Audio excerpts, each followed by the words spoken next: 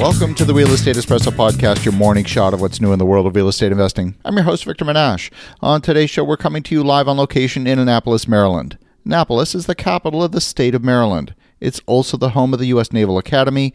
This is where the US Navy trains its officers. It's also home to the world's largest in-the-water boat show. It's an important town because it's a state capital, but it's a small town. Total population is only 39,000. It's small because it's geographically constrained. It's beautifully located within commuting distance of both Baltimore and Washington. And on today's show, we're going to do a small walking tour of Annapolis from a real estate perspective. The town is decidedly anti-development. It's a very quaint seaside town with a historic district with narrow streets and cobblestone sidewalks. Many of the narrow century-old townhouses have a flagpole jutting out from the side of the house. You won't have to go very far to be reminded which country you're in. Most of the streets are one-way streets, and many of them are dead-end streets. They're dead-end streets because in Annapolis it's common to run out of land and come across the Chesapeake Bay. The many inlets, rivers, and coves make for a very intimate and extensive coastline. Many of the waterfront homes have a boat docked in front. The idyllic setting is one of the most picturesque coastal towns in all of North America. Real estate's relatively expensive here.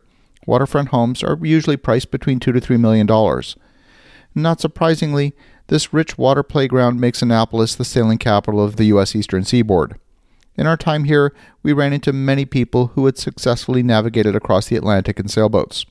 Annapolis is geographically constrained. There's really no developable land left in the core of Annapolis. Any project undertaken in the city will be of an infill nature. You'll have to demolish before you can build. The demand is high and vacancy is extremely low, so you've got a set of conditions that on the surface appear favorable. You've got a shortage of supply and a lot of pent-up demand. Development in Annapolis is difficult because any development that falls within what's called a critical area must be sent to the State of Maryland Critical Area Commission for the Chesapeake and Atlantic coastal bays prior to receiving local zoning approval or a building permit. Generally speaking, any property within 1,000 feet of a waterway falls into the critical area overlay. In this zone, a whole bunch of extra rules come into play. Most of these rules are designed to protect the sensitive waterways of the Chesapeake and the coastal regions. For example, there are vegetation requirements. There are restrictions on waste transfer. You're unlikely to get a septic system approved on a property in a critical area overlay. When you walk around Annapolis, you see a town with a main street that has many shops and restaurants. They're not just shops for tourists, although there's plenty of those. Real people live and work and study here in Annapolis. They work hard to maintain the culture of the town. And many of the Main Street businesses are, in fact, struggling.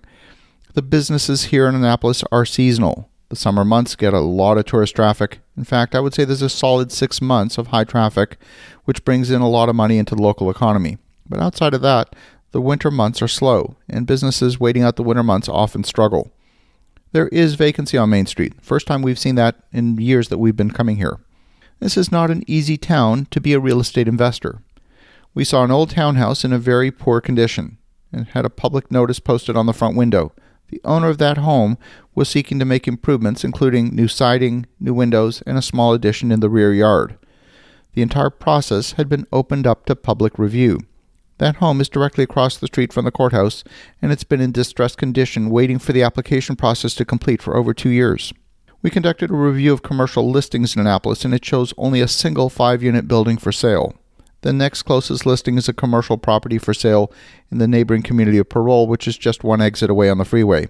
That 69-unit building is listed for $15.5 million, and that comes to about $224,000 a unit, which is a little on the high side, but on a square foot basis, the property is selling for $155 a square foot. It's actually fairly reasonable. The apartment building is being offered for sale as part of a portfolio, which includes 2 office buildings as part of the same development. Virtually all the new construction is happening outside Annapolis in the surrounding communities. This isn't an accident. Annapolis is a difficult place to get anything approved. Residents are decidedly anti-development. Older structures are governed by the Annapolis Historic Preservation Commission, which has final say on any changes to properties within the historic district. For example, the Annapolis Waterfront Hotel recently wanted to update the awnings, fence, and landscaping. This, too, had to go in front of the Historic Preservation Commission for comments and approval. We're not talking about making changes to permanent structures. We're talking about awnings, fence, and landscaping. While we love Annapolis, Maryland, and we come here to visit, we're probably not likely to make any investments in this town in the near future. It's simply far too difficult to get anything done. As you think about that, pay close attention to your municipal regulations. Have an awesome rest of your day. Go make some great things happen. We'll talk to you again tomorrow.